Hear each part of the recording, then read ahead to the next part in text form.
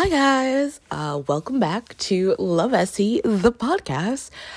This is episode 12. I was like, oh god, what episode is it? And depending on where you're listening from, you may be practicing some social distancing. Your job may be closed. Your schools may be closed. You may be in your room. So I hope that I can provide you with a fun and entertaining episode, and that you can enjoy, me crazy. I'm also recording from home for the first time, as opposed to recording from our fancy soundproofy booth at my job because, social distancing. So there may be background noises that you wouldn't have heard before, sirens. I'll try to get rid of those as much as I can, but I'm also not good at any of that. So we will see. We will see. All right. So this week, diving into a Nalini Singh. What book is this? Is this book 8? I believe it's book 8. You would think I would have written that down, but Anyway, before I'm trying to think, do I want to start? There's 2 other books I really want to talk about. And I'm like, do I want to do those now or you know what? Here's, in case you're like, oh, the structure is going to be the Nalini Singh book with no spoilers. Then the other 2 books I wanted to talk about. And then the Nalini Singh book again, but with spoilers. Because some of you are like, Esther, we don't like spoilers. How dare you ruin our lives? And valid, I get it, a little, sort of, kind of, and I will do that to you. So the Nalini Singh book that read for this week is Bonds of Justice. That's right, Bonds of Justice. No, it's not. It does not involve handcuffs, people. Anyway, let me stop there. This book, of course, gives us a pairing we haven't yet seen in this universe, in this world, so to say. We get our first human and Psy pairing, okay? If you've been paying attention, we've had human and changeling. That would be Clay and Talon. And we've had changeling and Psy. There's many of them. I'm not listing them all. Devraj and Katya were technically both Psy, but one side in the Psy net and the other side outside of the Psy net in the shadow net. So we have not seen this yet, human and Psy. And so not only do we get this brand new pairing that we have not yet seen, but this book definitely sort of sets up the fact that something big is coming. Something very big is coming, which will then play out in the next 5 or 6 books. And it is interesting because, okay, when we had characters that were changeling, whether they were part of the Dark River Leopard Pack or the Snow Dancer Wolf Pack, we obviously got to learn more about those 2 packs, their pack structure, how they do things. In this book, we're with a human who, from what we learn, doesn't really have ties to anybody else. And then a Psy. And remember, Psy barely have ties. They just have their one tie to their genetic legacy, aka kids. And this side, she doesn't have kids. And her parents were like, bye, thank you so much. We don't want you, kind of thing. So we've got these 2 individuals who are so very alone in terms of their connections to both their communities, others, in certain ways. And then, they find each other and they fall in love and it's amazing. And we get to sort of see, so the 2 characters' names are, of the main characters, we've got Max Shannon, he's human, and Sophia Russo, she's Psy. And so we learn, that not all humans can, have their minds sort of violated by Psy with mental powers. Like, some of them have shields, and so a Psy person can't get in there and be like, I see you've got this great invention. It's my invention now. Imagine them making like an evil face. We find, I think it's mentioned in previous books, but it becomes very clear in this book. Not only that, Max and Sophia are brought together for two different reasons. One is a case, Max is a cop, a case that Max has been working on, and Sophia, sorry guys, Sophia is a Psy, but we find out in this book she's a Psy, a kind of Psy we haven't met yet. She's a J, a Justice Psy, and so we learn all about what that means. And so they're brought together, Max and Sophia, firstly because of a case Max is working on, but then they're also brought together again, which is, why we get a love story. Come on, guys. They're brought together again because of Counselor Nikita Duncan. This would be Sasha's mother, and Sasha would be Lucas Hunter's mate. She would be our first Psy who defected. So there's a lot of weird little, there's a lot of, I feel like a lot of groundwork was laid in earlier books for us to understand why this decision happens, is made. And then it starts to also give us answers to some questions we had about Nikita, about Nikita's relationship with Sasha or lack thereof. So this book, it's interesting because there are books in this series that are like my clear faves. And this one's not like a clear fave, but as I reread it, I was like, oh, this book does a lot of, it feels like sort of the calm before the storm, but not really, because it's not calming of a book. But it's like, oh, things are going to get like intense from this point on. Like, things are not, there is no de-escalation anymore. Things are just going to sort of escalate and escalate and escalate. And I also thought it was really interesting that in these characters that we meet, Max and Sophia specifically, up until this point, we've met both our Psy and Changeling characters that we've met. Actually, no, not both our Psy. Specifically our Changeling characters that we've met. All of them have a family, even if it's not a blood family, even if it's a found family. But every sort of like Changeling character we've met up until this point, Lucas, Mercy, Dorian, Clay, Vaughn, Hawk, Riley, all have family. And whether or not they've got childhood trauma, did not have family in their, in their childhood, Vaughn, Clay, grew up with, mother and father and are happy, their parents are still alive. I think Dorian and Mercy both have living parents who are happy. Because Lucas's parents are sadly gone. But all of these people have not only grown up with like immediate family, but also, found family. The pack works as family. And the side that they've fallen for, the humans that they've fallen for, have then learned about family through their pack structure, the customs, all of those things.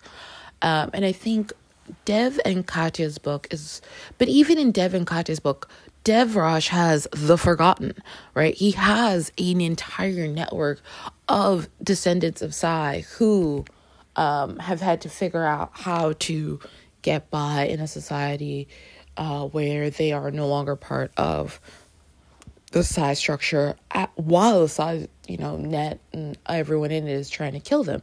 So even with the trauma that he's gone through, again, the concept and idea of family, whether it is blood or found, existed already. Like, Dev knew of it and had grown with it, and so it's not, Katya is learning about this in regards to her relationship to him, and as that grows, but it isn't. In Max and Sophia's case, these are two individuals who literally don't really have any family. And from a very, very, very young age.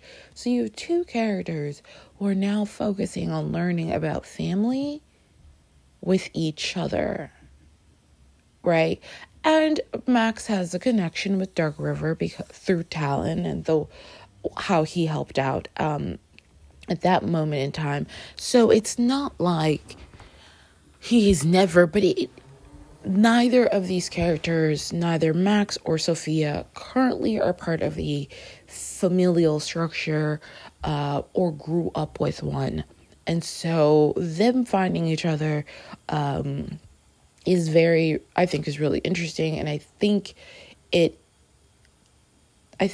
reminds us, in case as we're reading, that not everyone in this world is going to come from an awesome pack with, and fall in love with someone else and be able to bring them. Some people are going to literally have to create their family because their blood family just was hot garbage, trash, pieces of shit. I could go on. So this book, I really enjoy this book. And I realized, I haven't read this in quite some time, but wow. And it also made me think, unfortunately, or maybe not unfortunately, of our current sort of, modern day society, where we do have lots of people who grow up without, anyone in their corner, right? Like, they don't have a mom and a dad, and didn't have one. It's not like, oh, I had them and they loved me and I loved them and then they died. Like, no, they were just never there. They just, from the jump, couldn't stand me, hated me, gave me up. And those people, all deserve to find love and to create the kind of family that they didn't have as kids. So this book, I was like, ooh, interesting. I like. Okay, I feel like anything else I say about this book is going to get real spoilery. So I'll come back and talk about it in the spoiler section. And you can listen to me spoiling and don't get mad. And you should read it anyway, because it's not like I'm reading it for you. I'm talking about it, but once you go and you read it, you'll just be like, oh, so good. So good. All right, so I'm going to pause here, and then I'm going to come back, and I'm going to talk about two books that have, I think have done I don't even know what word to use. I'm like, is it incredible, fantastic, phenomenal? All three of those. Let's say all three of those job with the way that they use scene in the book. I'll be back. And you should be back too, guys. After this pause, a bit a sponsorship from Anchor. All right, I'm back. Okay, so two books that I think have done two books. Wow, I'm talking about the books like the books did this themselves. Let's start again, guys. Not two books, two authors that I think have done an incredible, phenomenal, fantastic, and wonderful job in the way that they portray the scenes, or not the scene, I guess the place where their stories sort of inhabit. And you're like, this is many words to say, what? So the two authors I'm talking about are Ruby Lang and Kate Clayborn. And specifically, the two books I'm speaking about are House Rules and Love Lettering. In both of these books, both of these authors draw a picture of New York City, not New York State, that for me, who lives here in New York City, feels real, feels like home, feels expansive and full of magic and opportunity in the same way that I feel in the city. If you're like, what? It's just, if you haven't read either of these books, if you are, out here and you're like, I haven't read House Rules, I haven't read Love Lettering, I beg you to read them. And I beg you to read them. If you've been to New York, I want you to read them and think about how these books remind you and make you feel like you're in New York. If you've never been to New York, right? If you're like, hey, Esther, like I live in, X, Y, and Z, and I ain't never stepped foot in NYC. Ooh, guys, I rhymed. Anyway, if you've never been to New York, I think that these two books will give you such a perfectly captured view of this city. So I just literally finished Love Lettering earlier today. And by earlier, I mean like half an hour ago. And I finished House Rules, I want to say earlier this week. Unfortunately, it took me way too long to read that, but such is life. Anyway, what I realized after having read both, was that in both cases, both Ruby Lang and Kate Clayborn, it's not that New York City overtook the book, right? And all of a sudden you don't really see the characters and you're focused on the city. But I felt like both relationships could happen in the New York that I currently live in present day. I felt like they wrote two stories that I could see happening right now. That like I could meet a friend and have a friend tell me about her love story, and it would be exactly like, Megan Reed's in Love Lettering, or it would be exactly like Lana. I'm going to call her Lana. And Simon in House Rules. Like, these authors wrote the New York that exists today with both the good and the bad about the city, because the city is magical and phenomenal and wonderful and also dirty and gross and insane. And it can be a place that can lift you up and bring you literal joy, and it can also kill you. I mean, and not just like literally like stab, shot, or, fall in front of the train. But I mean, it can strip you of all the joy in your heart and in your soul. And so I think that both Ruby and Kate just did such a good job. And I mean, what were my expectations reading either book? I'd read the previous book in Ruby's series about, because it's centered on real estate in New York. And I think in that book, I also felt like the New York she was writing about wasn't a New York that I'm like, who lives like that? Like, I know how to describe this. Certain shows that are set in New York City, even if they're not filmed here, I'm like, whose New York is that? I don't know that New York. I've never seen that New York. I don't understand that New York. That's not my lived experience or the lived experience of anybody I know in New York City. But in the case of both of these books, I was like, this feels like the New York I know. This feels like, home and today and present, and they're both so well done. And then I kept hearing about Love Lettering, I believe on the Twitters. I saw Kate Clayborn at the Galentine event that Word Bookstore had in Greenpoint. Yeah. I'm pretty sure it's Greenpoint. I was like, what's that random New York City neighborhood I never get to because I live in the Bronx? Yeah, that one.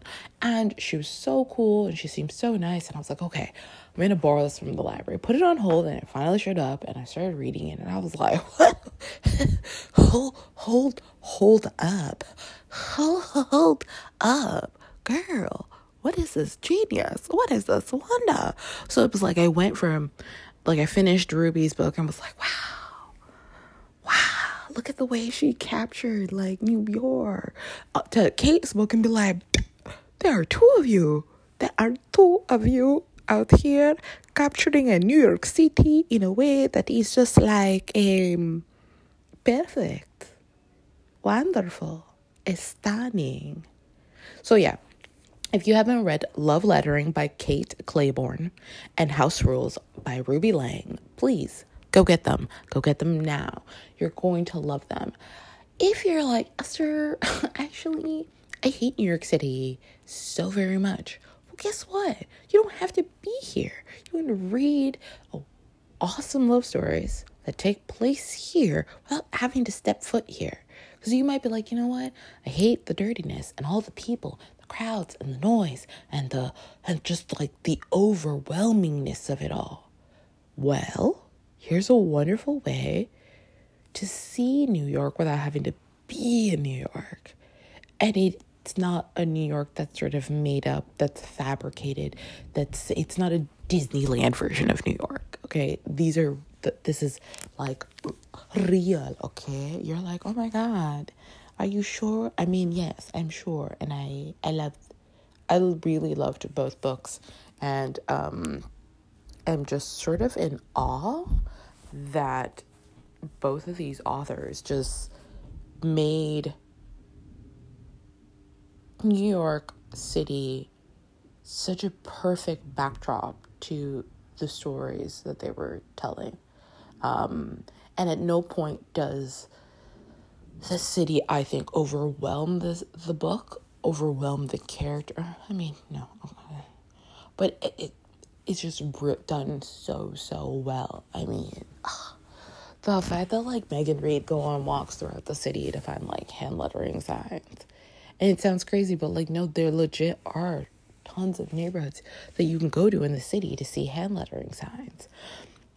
The fact that, in case you're like, so what are some of, like, the tropes? So for Ruby's book, we've got roommates, forced proximity because of roommates, and also it's second chance because they used to be married and got a divorce. And I was just like, and it sounds crazy. I feel like any other city, San Fran might be the only other exception. No, you're not gonna move in with your ex to save on rent. What the fuck? What do you talk about? That's insane. But in New York, it's like, no, I can see that. That makes logical sense. And then just like, you have to just, it's so good. It's so good. And then for Megan Reid, and then I'd seen this mentioned on Twitter and I was like, whoa. So Meg, not only do we get the relationship between Meg and Reid, our two main characters, but Meg also is having difficulties with her best friend, Sibby. And I'm pretty sure I saw someone tweet this being like, if you've ever had a friendship go south or things have gotten really bad and you've had to work really hard to sort of bring your friendship back, listen. Kate Claiborne was like, guys, here it is. Here's for you on paper. In case you were wondering what it's like to have a friendship sort of start to disintegrate. It's so well done. It is. I was reading it and I was just like, like, were you in the room with me when I was having it? Like, what? How, ma'am? How? So, yes. I'm going to say it again. Love Lettering by... I almost called her Clay. By Kate Claiborne. And House Rules by Ruby Lang. So good. Okay, guys. Go out. I didn't give you tropes for that one. Oops, my bad. I mean, what would the tropes be for Love Lettering? That's a good question. I don't know.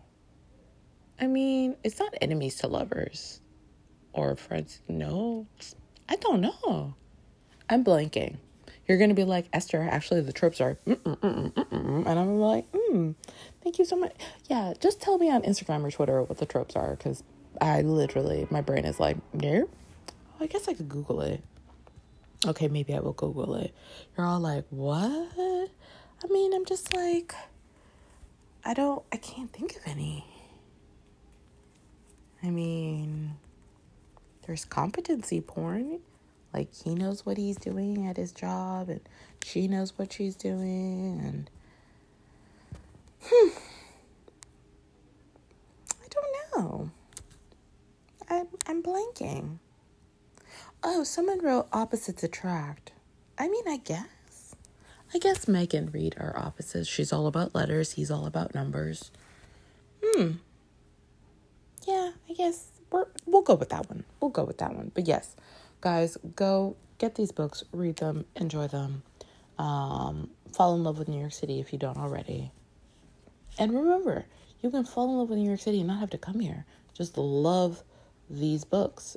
And then obviously read both authors' backlists, because why not? They're good.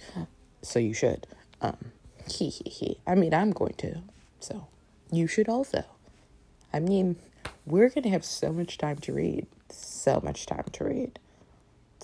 let's do it. All right. I'm going to pause here, probably take a sip of some water to stay hydrated. And when I return, friends, we're going to talk about Bonds of Justice, but with spoilers, because I have lots of thoughts.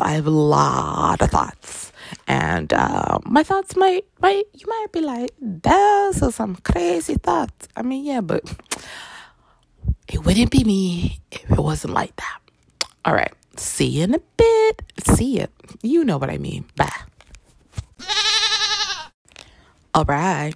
I'm back. You're back. We're back. Sorry, guys. Me wild. So, Bonds of Justice, Book 8. Psy Changeling series by the incomparable Nalini Singh. Yes. So, as I mentioned earlier, this book, we've got a human and a Psy. Are our main characters who are going to fall in love. Max Shannon and Sophia Russo are going to end up together, guys. Together and in love. Imagine some Cupid figure drawing a heart and floating hearts around it. You're like, what? Okay, so this book, we meet a new kind of Psy, right? Sophia Russo is a J. And we find out J stands for Justice Psy. These are telepaths who have an interesting quirk. They can not only go in and find complete memories in people's minds, but they can then, what is the word? They can then share that with other people, humans and other Psys. I don't think it works with changelings because of their mental shields. So they can transmit, and not just say it, but literally transmit the memory that they've taken to other people in the justice sort of system. So that means that if you have a case where someone's for example, if we were living in this world and a character like Harvey Weinstein existed in this world, a justice, a J would have gone into his brain, taken out the relevant memories tied to all of the charges, and then transmitted those memories directly into the prosecutor, who would have been like, okay, so we can see that you did it. Now what, sir? And I mean, he got 23 years, which yay, but he might have gotten more, and might not have taken so long. But anyway, that's the idea, that they can go in and be like, oh, this is when this person committed this crime, or in certain cases be like, actually, this person was never anywhere near this, and they're actually full on innocent. So up until this point, we've met telekinetic Psy. We've just met Psy that don't really have anything to do with the world of justice. And I don't think that there's really any mention of J Psy before this book, so I don't even think we would have necessarily thought of that kind of an ability. Now, Max Shannon is a detective in enforcement. So enforcement is sort of the police force. The police they don't technically police everyone. Who they police are Psy and human who are not tied to any changeling packs. Changelings have complete jurisdiction over all changeling members and people who are in their packs who aren't necessarily changeling. And since there are humans who are mated with changelings, they would also have jurisdiction over those humans. And I believe if it's a case of humans and changelings, then changelings have jurisdiction and enforcement doesn't show up. But if it's a case of just humans, just Psi, or just humans and Psi, enforcement shows up. Now, because Psi people have mental powers, they like to manipulate shit. Surprise! And Max has a natural human shield. I believe Talon also had a human shield. We met her in book 4. So he can't be manipulated in the way that other human enforcement officers can't be manipulated. So even though he's got a ridiculously high solve rate for his cases, he's still just a regular detective, never going to be a lieutenant because the people in power are like, but we can't, manipulate him when we need to. So, yeah. So in this book, I feel like the lady sets this book up in a specific way to sort of give us, again, a bigger insight into this world that isn't our world, but, feels similar. As I had said at the beginning, Max and Sophia are brought together twice for 2 different reasons. The first reason that they're brought together is Max was able to get enough evidence to convict a human serial killer. This man is cray-cray, awful, sadistic, yada, yada, yada. And Max was able, and he killed a bunch of women. I believe his nickname was the Butcher of Park Ave. And so Max is able to get enough evidence to get this man convicted. What they currently, when we meet these characters, want from this crazy man is the locations of the bodies of his victims, because they don't know. Serial killer, and he hasn't given that information up. And the idea is he'll give up that information in exchange for basically a better stay while he's incarcerated, because I believe he's incarcerated for life. But I was like, well, to make it a little bit easier and nicer and give you, some additional benefits while you're locked up, we'll do that if you tell us where the bodies are, where the remains are. So Sophia, being a J, what ends up happening is she is a J, I guess, closest when a J is requested, because she can then go into Bonner's mind and extract that information. So this is when Max and Sophia first meet. Of course, this is also when Bonner first meets Sophia. And Sophia's backstory is fascinating enough that she has scarring on her face, under her hands. And of course, Bonner's like, ooh, pretty and damaged, me likey, which is gross, you're a serial killer. So this is when Max and Sophia first meet.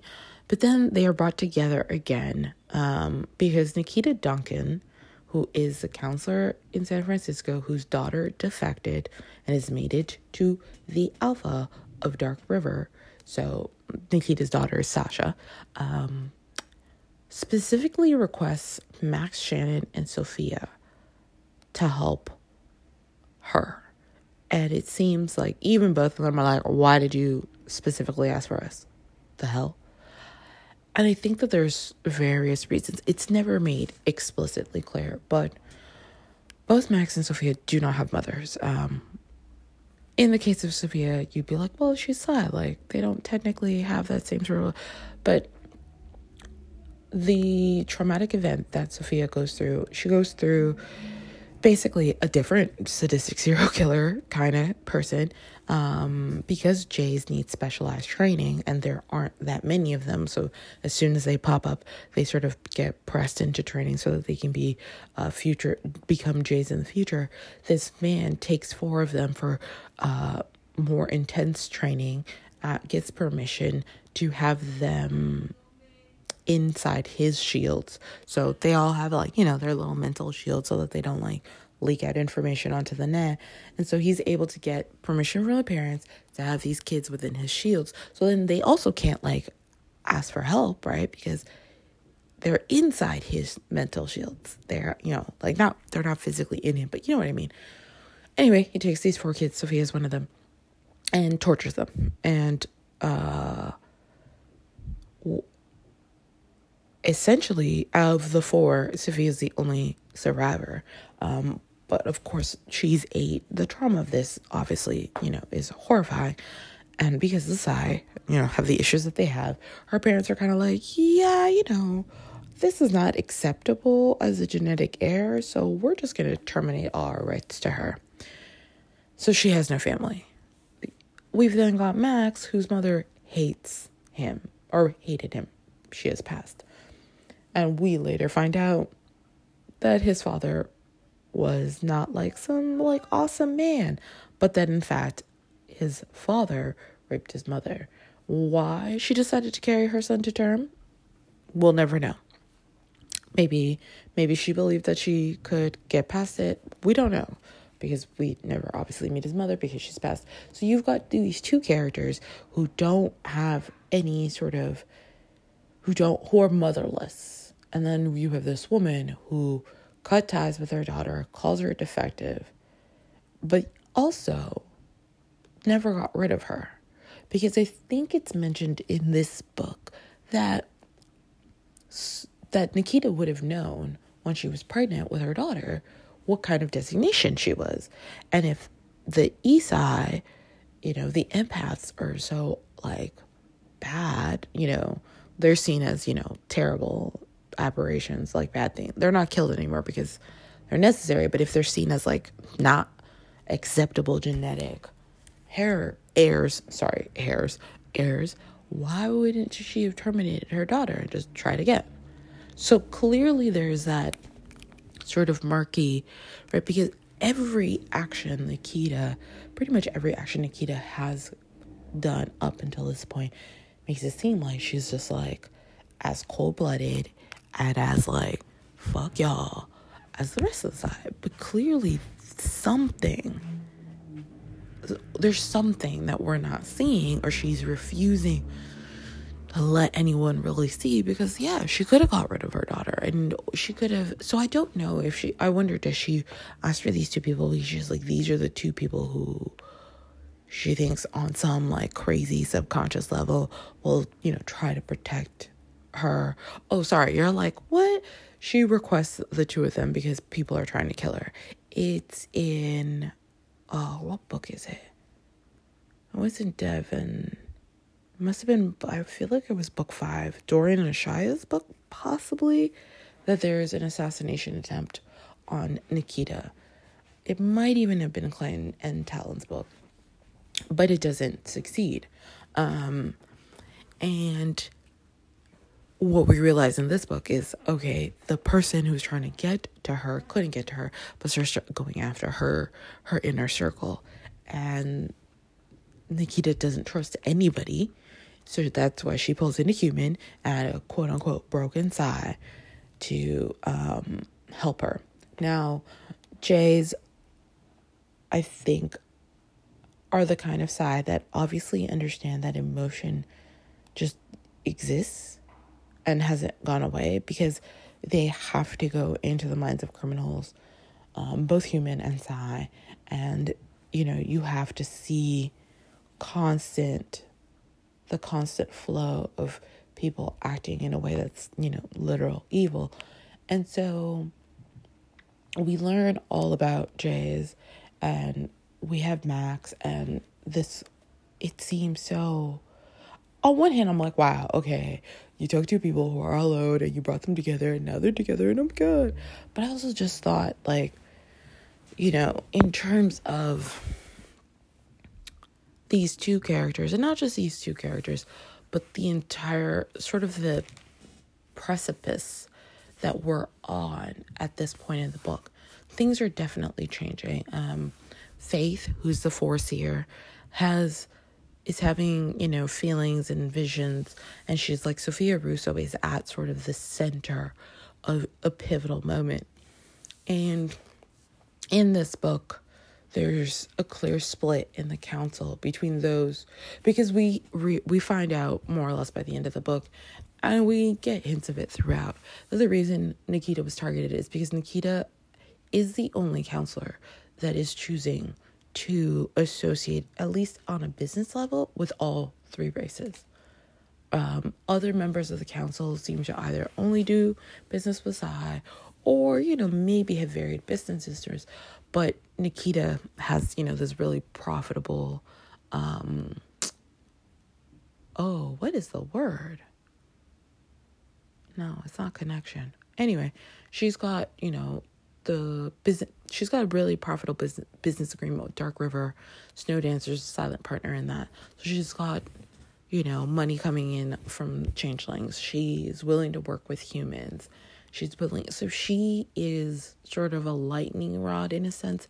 She's the one sort of counselor in power who is willing, at least for the sake of business, to work with whoever is best. And for certain counselors, Henry and Shoshana, and even Tatiana Rika Smith to a certain degree, that idea is just no. It's like, what? Fuck them other races. They're hot garbage. There's a quote that I wrote down because I was just like, ooh. That's about Pure Sai. Here it is. They've come to believe that contact with the other races is contaminating us, and that contamination is a direct cause of the rise in defections and whispers of rebellion. Now, that sentence stuck out to me for several reasons, right? The Pure Sai thinks, it's the fact that we still have contact with humans and changelings who are highly emotional. That's the reason why we're having the breakdowns. That's the reason why people are defecting, without understanding that, is that the reason, or is it that the thing that you've tried to prevent is impossible, and the universe you're in is sort of showing you that. The other reason it stuck out to me is because currently, in our world, everyone's freaking out over a virulent virus that I really do think is going to sort of reshape the way we interact and do things, because of the fact that it's so highly contagious. But if we think back to just a year ago, 2 years ago, there's been a lot of rhetoric from certain corners, I'd say certain politicians, governments, movements, where the idea of different groups of people interacting is being held as the reason why things are going wrong, right? People believing that it's immigrants are the reason that the economy is bad, or people of a certain background, and that thought that if we can just isolate ourselves from the others, then we'll be fine and we'll rise to power. And that it is the fact that we are allowing ourselves to be contaminated by, being, integrated with these others, that's what's holding us back, that's what's causing the problems, that's what's causing the issues. And I thought it was so interesting to see this concept, right, very clearly in this book, because obviously it's a fictional book, but Nalini Singh is not living in a vacuum. She's living in the world that we live in today. And even though this book was not, I think this is 2010, I'd have to go look it up. Anyway, but I did think in this book, so there's that, which I was like, ooh, very reminiscent of our, current sort of day. The fact that the council is trying to sort of pretend that the instances of silence, splintering, falling apart are just sort of things to ignore, and trying to quiet and tamp it down because we don't want the public to panic, because we just have to, go keep doing what we said we were going to do, and that'll be fine. That immediately made me think of the different government responses to the virus. everyone sort of being like, oh, well, like if we just don't panic, it's fine. And then immediately, within days, weeks, being like, so maybe we were wrong about our initial response. And just me thinking, what is it that causes those who are in power? I mean, a part of me thinks it's like we want to maintain our stronghold or our chokehold on the power that we have. And if we admit that we are worried, then we somehow lose that power. I don't know. It's a very, like, what is it that allows for certain people to become so blind to the writing on the wall that it then gets to a certain point where, eventually it's like you can no longer be blind because the wall has come at you and like, crushed you. But I thought that, and again, this book wasn't written now, but as I was reading it, I was like, interessante. And then not only as I was reading it, this book was I thinking sort of on a community sort of larger scale, but I was also just thinking individually, going back to what I mentioned earlier about how both Max and Sophia don't technically have any family, right? These are two characters who are very, very alone in a way that we've seen it with Talyn, but even Talyn had her connection to Clay, right? And in Katya's case, Katya had a connection to Ashaya before Davrosh came into her life. Judd defected with his whole family from the net, right? With his brother and his niece, his two nieces and his nephew. We haven't really seen. I mean, Sasha, I guess, could have been, but Sasha has her mother, Nikita. As shitty as that woman is, she's there. And Faith's father is there for her. Vaughn didn't have his family because, his parents were terrible and his sister died, but he had the pack. But in the case of Max and Sophia, they are alone. Max has the beginnings of a deep friendship with members of Dark River, and within this book, things happen, right, that sort of deepen that bond that we know going forward they are sort of accepted, sort of, honorary members of the pack. But that doesn't really happen until this book. So these two characters are so very alone, and they both have thoughts of, the fact that they are so utterly alone. He has a sentence where it's, he says, I don't think he says it. I think he thinks it, but it's, if you didn't claim people, they couldn't reject you, couldn't leave you, couldn't break your fucking heart. And oh, good God, it's like, damn, punch me in the throat, bitch, like the emotions. And then Sophia also has a line that I was like, her line is, no one had ever before chosen her. No one. Right? And so we've got these two characters that like have to figure out, not only do they have to navigate the fact that she is a Psy, he is human, she is unable to leave the net, unlike our previous Psy characters that we've met, unlike Faith, unlike Sasha, Ashaya, Katya. Sophia is a minor anchor. Her psyche is anchored in the net. She cannot just cut her connection, her link. To do so is to literally rip out her personality and leave not even a shell of a human.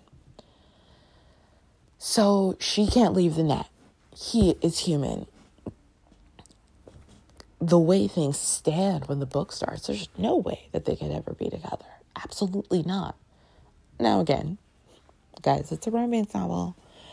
And so by the time we get to the end of the book, we are made aware that Nikita is aware that there's a shift happening in the world. And unlike some of the other counselors, she does not intend to fall behind.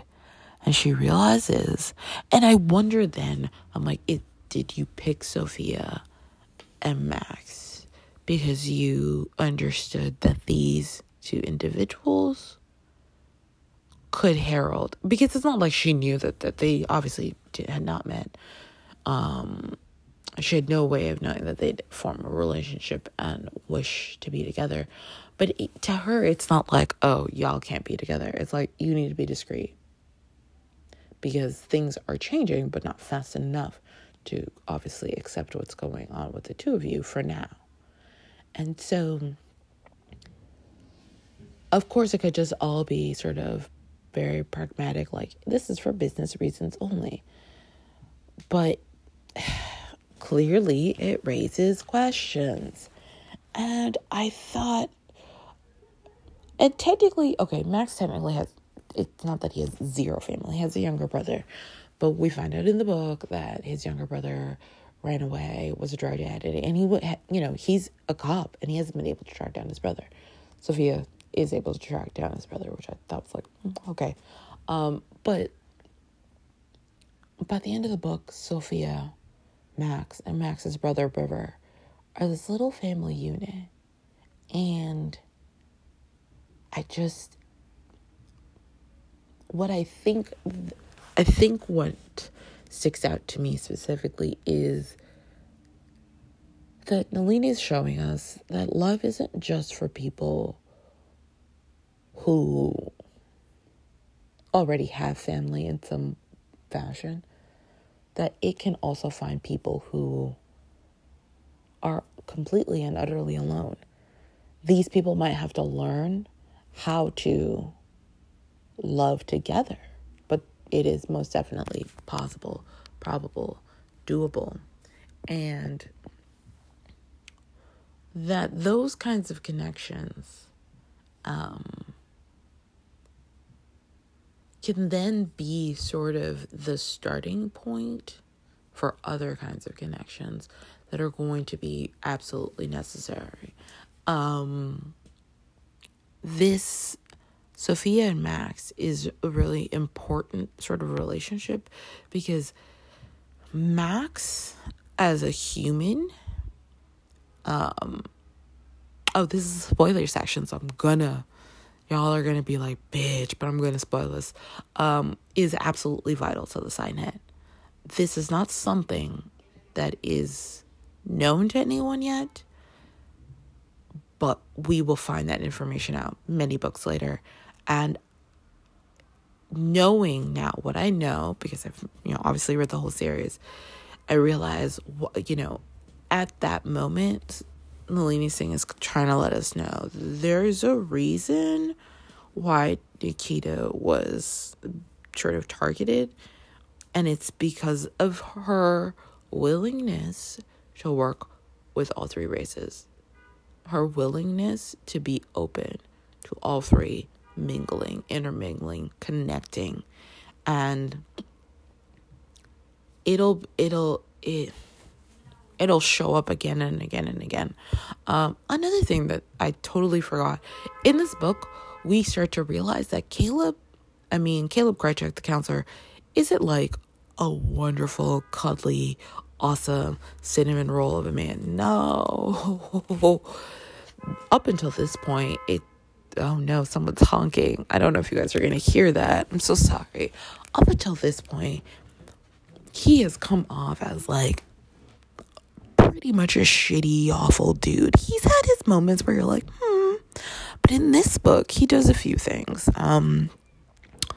He definitely helps Max get to Sophia because he can teleport, and he helps with getting the information out of Bonner's head to oh my god, sorry guys, to to find the remains of Bonner's victims. But we find out that he's been searching for someone, and it's been hinted at that he's searching for something. But in this book, we find out he's been searching for someone he hasn't been able to teleport to, even though he's capable of teleporting to people. And you get the sense, you get the feeling that whoever this character is that we have not yet met, that Caleb is searching for and has been searching for 6 years. This character is not just anyone to him. This character is very important.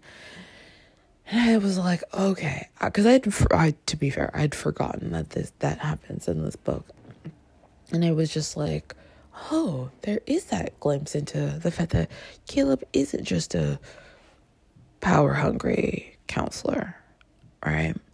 We also see that Henry and Shoshana and Tatiana, trash. Ming has a brief appearance. We also realize that the arrows are like, it's time for us to no longer serve Ming, which we knew was coming because of their actions in the previous book, because the arrows have always been about upholding silence, yet are clearly no longer working alongside the concept of like a hive mind and all of that. So this book, similar to other books, it has set up what is coming. And it is clear that we're going to see shifts, right? You've got Nikita and Caleb and Anthony and Ming just barely seeing the world one way. Tatiana, Henry, and Shoshana seeing it a completely different way. And I personally think a very sort of erroneous way. And then it's like, what will it mean? And what will happen? And so, I enjoy all Nalini Singh books. Come on, let's be real. But as I reread this one, I was like, It did really make me think, like, wow, love obviously, isn't like, oh no, I'm so sorry, you're too messed up, you don't get a shot. It's like, nah, girl, like we good, we all here, we can do this. And I liked that we got to see these two characters sort of figure out how much they matter to each other and how it will work for the two of them, right? Also, another weird thought. So, Bonner is a human serial killer. Up until this point, all the serial killers we've heard or talked about have been Psy. So I think in this book, we're also being reminded, okay, it's not just that the Psy are absolutely evil. No, every race has good, bad, ugly, gray areas, etc. You've got people who are going to be exceptional from all three groups. You've got people who are going to be exceptionally evil from all three groups, right? You can't fall into the trap of thinking, oh, well, all Psy are this, or all human are that, or all changelings are that, right? So Bonner is sort of this reminder that, like, just because you're human doesn't mean that you can't be awful. And then Max is like, just because you're human doesn't mean that you are just like, what's the word? Oh, my words, they are failing me. When puppet, there we go. I was like, what is the word? ¿Cuál es la palabra? Yeah, like Max is a human who isn't a puppet, who is in many ways exceptional because of his ability to solve cases the way that he does. Bonner is like, complete extreme of that. And then in the case of Sophia, she's a J, and she's a good J. And the fact that I did think it was kind of cool that, like, they fall for each other, because it's like, they're both from the same world, essentially. They've just worked different angles of it. So yes, this book I was like, okay, all right. And yeah, the council and how they're managing things, unfortunately, reminds me of how current governments are managing things. And it's not comforting, to be honest. It's not, because it feels like the emphasis is on consolidating power as opposed to leading your people and providing the best for them. So it'll be I'm now interested in, as I continue reading the series, in our current climate, what other weird things will stick out to me that'll be like, yeah.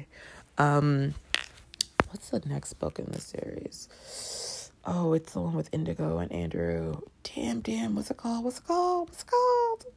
You're like, Esther, what is wrong with you? Oh, I found it. Play of Passion. So the next book, Play of Passion, which that book will bring us to Snowdancer, because that book is going to give us, wait for it, two wolves. I just realized something. I don't know if any of the books give us two characters, both from Dark Hunter. I don't think they do. I do not believe so. Hold on. Now I'm like, am I crazy? Okay, first book, we've got Lucas and Sasha.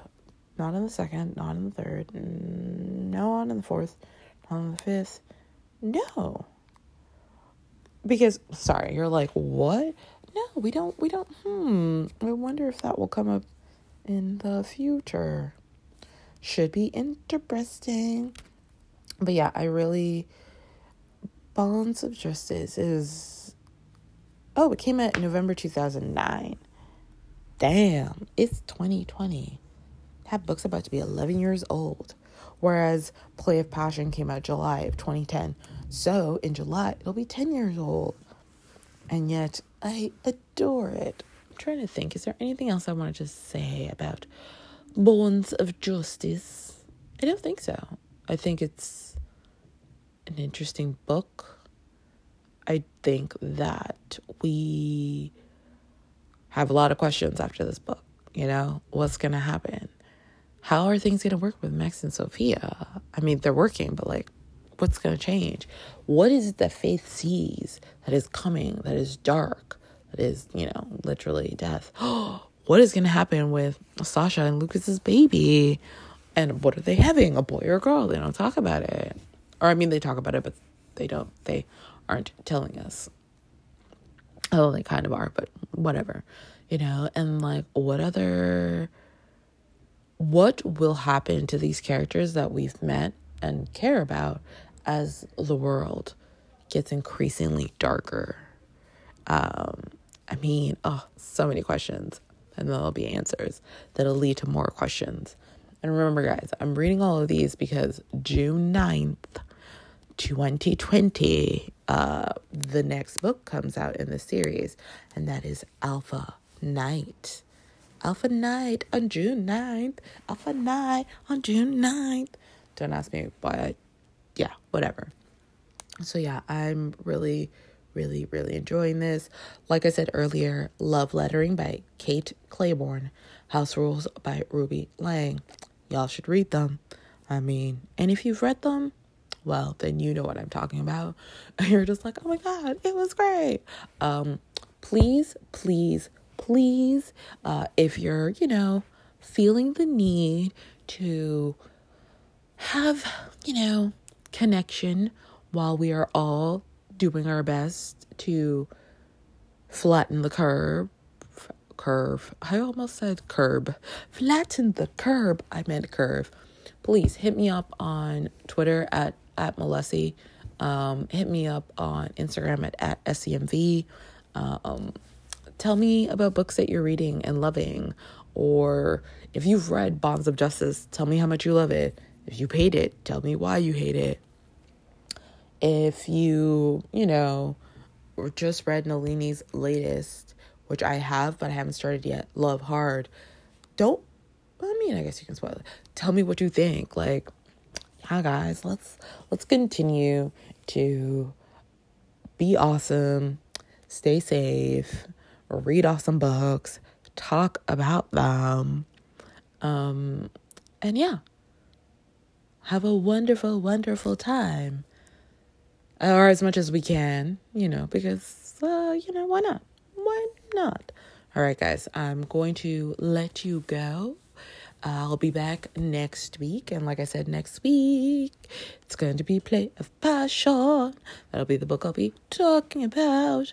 As long as anything else I've read that really stood out to me. Yeah, I think that's it for this week. So thank you again for listening. Take care. Be kind. Be safe. And, have a cocktail on me in your home. Learn how to make one really good cocktail so you always have at least one cocktail that you can make. And I'm saying this because I'm going to try to learn how to make one really good cocktail. I don't know what it'll be yet. I'll let you guys know next week. Okay, bye.